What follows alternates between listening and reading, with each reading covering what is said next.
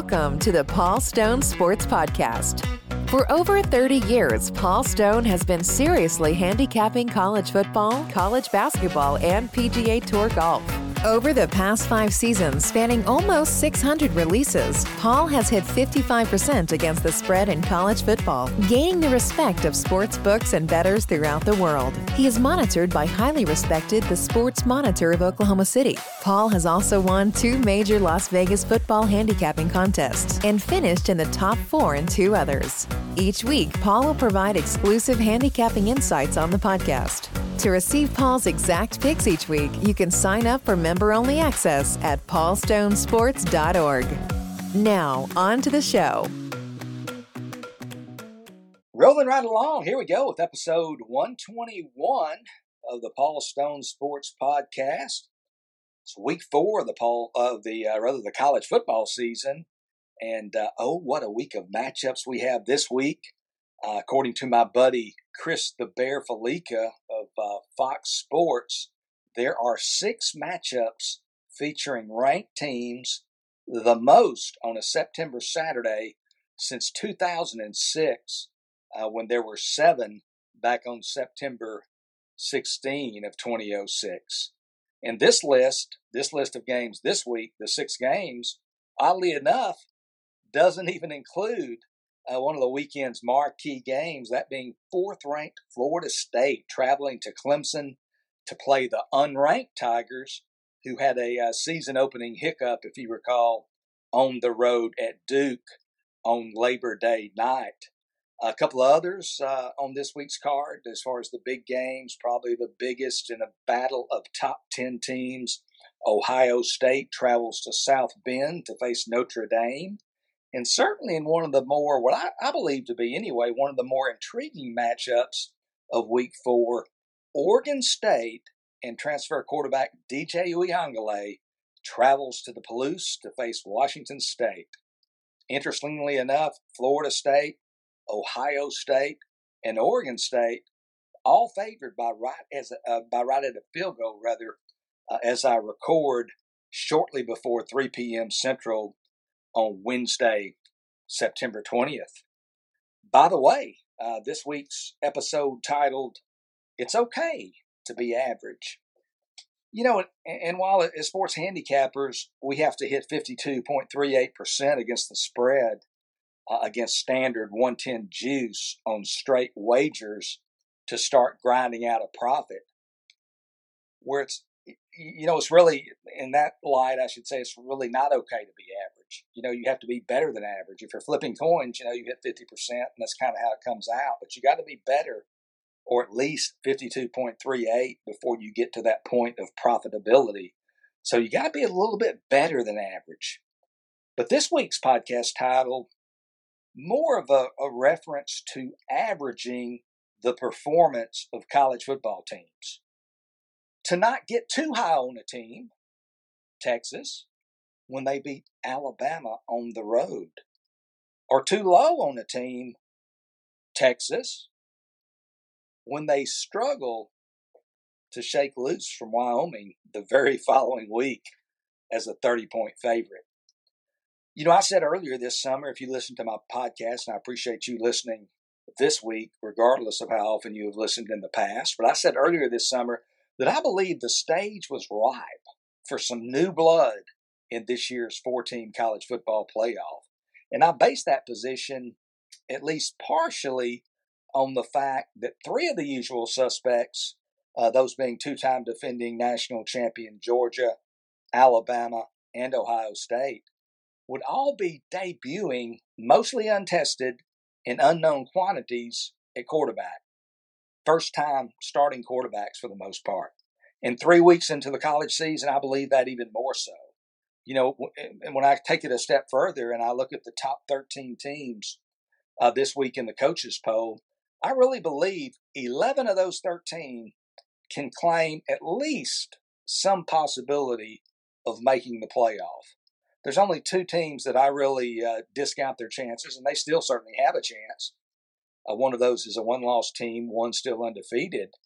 But first of all, I can't see Alabama with its quarterback and other woes reeling off 10 straight victories. Certainly, not 10 straight victories in a league that while it might be down, it's still the SEC.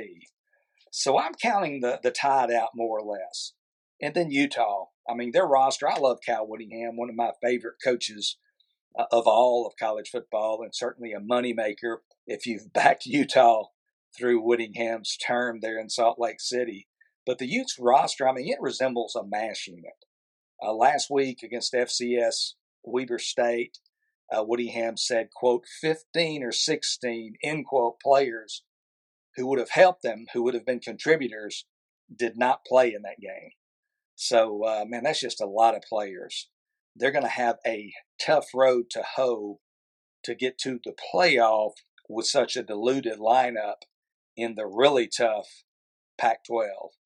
And also, I think with each passing week, one has to wonder about the health of Utah quarterback Cam Rising. I still believe Rising is going to play this season, and it may actually happen this week against UCLA. But until we see him on the playing field, facing live competition under center, I think it's prudent to expect him to once again be out this week. So until we see him play, we got to kind of almost think that he's not going to play. And I say that thinking there's a chance he could play soon and maybe even again as early as this week. And even if Rising, even if he does return as early as this weekend, the Utes, in my opinion, they're just missing, way too many key pieces to finish in the top four. We'll certainly gain some clarity on this season's playoff picture based on this Saturday's results. The winners, their position is going to be stronger. The teams that lose, of course, their position will be weakened, but we'll certainly gain some clarity this weekend. Now to a few points, folks, related to this week's title. It's okay to be average. I'm going to cut through the chase. It doesn't matter how many times, how many examples, how many games, that we consume. Doesn't matter how many. We hammer this point over and over, and college football fans and sports fans in general, for that matter, are still going to grossly overreact to college football results, good or bad, especially in the early portion of the season. So you've got Florida State. We'll use them as an example. They play a near flawless second half in an impressive season opening victory over LSU in Orlando. And then 2 weeks later, they face an unspectacular Boston College team, a team that lost its opener at home to a MAC team, an average MAC team at that, in Northern Illinois. And then the next week at home, also at home, they faced FCS Holy Cross. They barely survived that game. They only beat Holy Cross by 3 points. Now in week 3, they take the Seminoles, one of the top 2 or 3 teams in the nation by, most people's estimation. They take the Seminoles to the brink. They had the ball in the final minutes with a chance to win the game, a chance to shock the college football, world. They're down by 2 points, so with a field goal, they'll win. And I don't think they got to midfield. I think they turned the ball over maybe around their own 40. But they were approaching midfield was Boston College. Florida State survives this past weekend, 31-29. Texas, meanwhile, who we talked about a little bit earlier, they trot into Tuscaloosa in week 2, hands Alabama a convincing 34-24 defeat. The Longhorns end the Tide's 43-game non-conference winning streak at home. The Longhorns immediately deemed to be back in the very next week at home as a 30-point favorite against Mountain West member Wyoming. The lethargic Longhorns found themselves in a true tussle. They're tied with the Cowboys at 10 apiece, entering the fourth quarter. If you watch that game, the Longhorns go on to score 21 points in a 5.5 minute span there. They win by a very misleading 31-10 margin. But folks, again, my point being, college football teams do not bring the same measure of what I call collective team psyche to the gridiron each week. Some games get more focus, more attention, more collective team psyche, such as Texas, Alabama. Others get less. And these ups and downs oftentimes come before or after one of their high energy games. Sort of like Wyoming at Texas this past weekend, or Florida State's close call this past weekend at Boston College, with a huge trip to Clemson on deck. I'm going to go ahead now and do a quick plug for my service, Paul Stone Sports. 8 straight winning seasons in college football against the spread, as monitored by the highly respected The Sports Monitor of Oklahoma City. I've hit 55.5% against the spread over that period, spanning more than 900 selections. And I'll say this, if you're an impulse buyer and easily wild, this performance probably doesn't move your needle. But if you're a critical consumer, if you understand the business and can usually decipher fact, versus fiction, we'll say, then, perhaps I'm your guy. But if interested in any case, please visit paulstonesports.org. Again, that's paulstonesports.org. So, Paul, you might ask, what's all this talk about? It's okay to be average. Well, I look at it this way, ladies and gentlemen.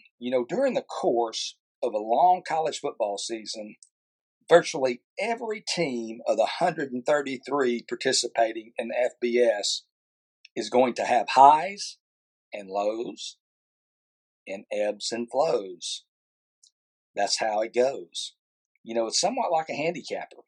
As a handicapper, even if you're highly successful, the rare person who hits 55% against the spread over a large sample size, you're not going to hit 55% each and every week. Not even 45% one week, then 65% the next week. There will be fluctuations, and wild ones at that. You're going to have some 6-1 weeks, extreme high points, followed by a downer, a 3-6 week. That's just the way it goes. There's a high degree of variance and randomness in college football results, and you just have to take the good with the bad. You got to stay even, stay level, and kind of roll with the flow, as I like to say. College football teams perform at least somewhat in the same manner, if you will, regardless of whether they're the highest of the 133 teams or down at the bottom of that list. Each of those teams in their individual 12-game regular season, they come into each of those contests with different collective levels of energy. It's part of our job, our challenge as handicappers, to identify those spots, highs and lows, before the fact. Certainly not the entire handicapping puzzle, but it's a piece of it for sure. Trying to determine, when a team is going to be at a peak level of effort and when they might be susceptible to, a sleepwalking effort or a letdown, so to speak. So when I proclaim it's okay to be average, what I'm referring to is the need to quote, unquote, average each team's individual performance as you get a handful or so of actual game results. I mostly discount games against FCS opponents because those games can be complete mismatches, where the opponent from the lower division is completely outclassed. A 40-point victory over a FCS team can heavily skew, a school's power rating to the positive, when it, in all likelihood, doesn't accurately reflect, that team's performance against a cross-section of the 133 teams comprising the FBS. What I personally do when I get, say, 7 games or more, I throw out the most positive and the most negative result in each team's schedule and then use the remaining games, those results, to craft that team's power rating. By doing this, you've eliminated the extremes, and each team is being graded and judged, if you will, on their average results.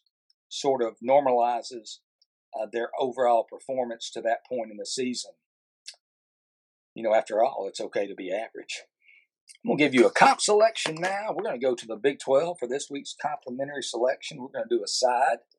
I'm going to ask you a question. First of all, have you ever dated an ugly dog? Maybe your current.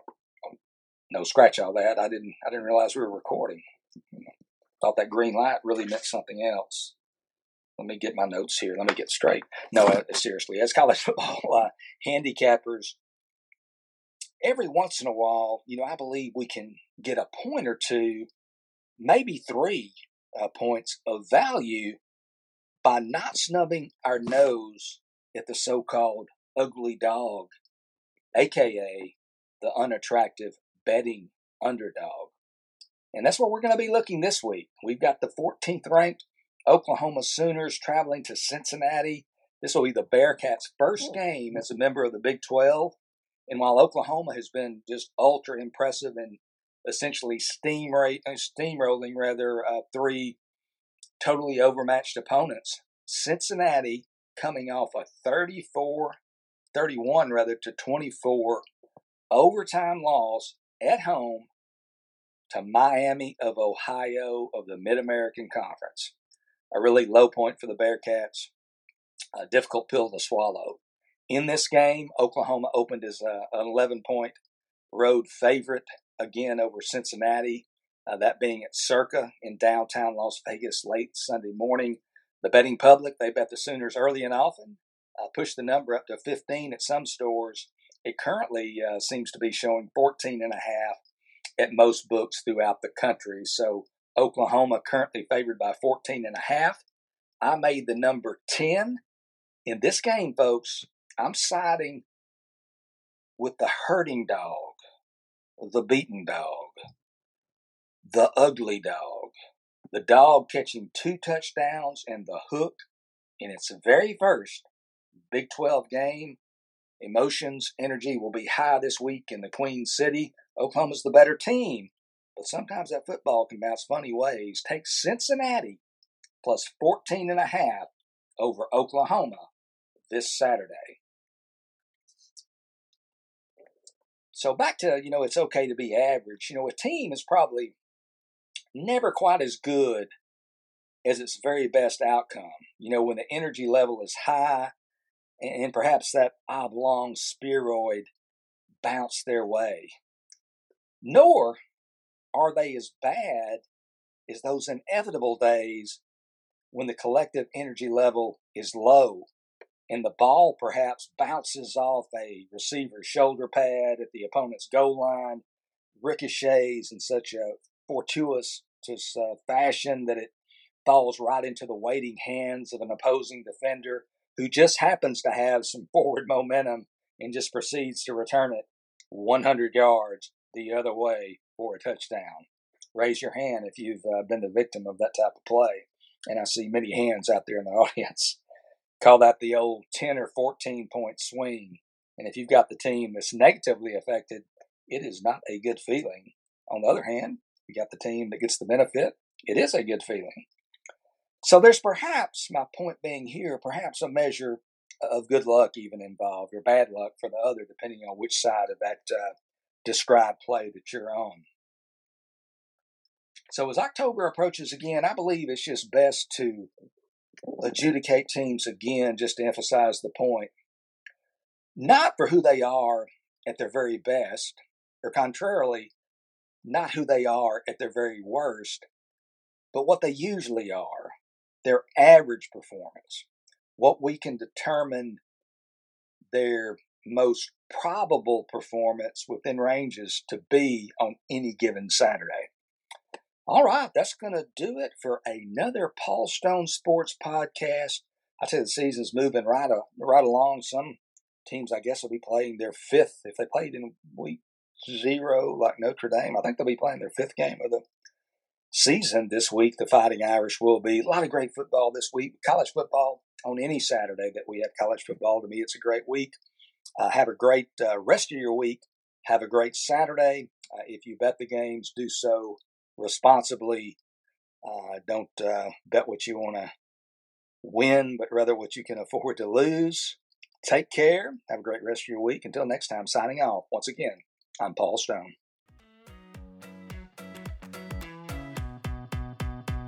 Thank you for listening to the Paul Stone Sports Podcast. Make sure to subscribe to the show on your favorite podcast platform so you never miss an episode. And visit paulstonesports.org to sign up for member-only access to Paul's college football, college basketball, and PGA Tour golf picks and predictions.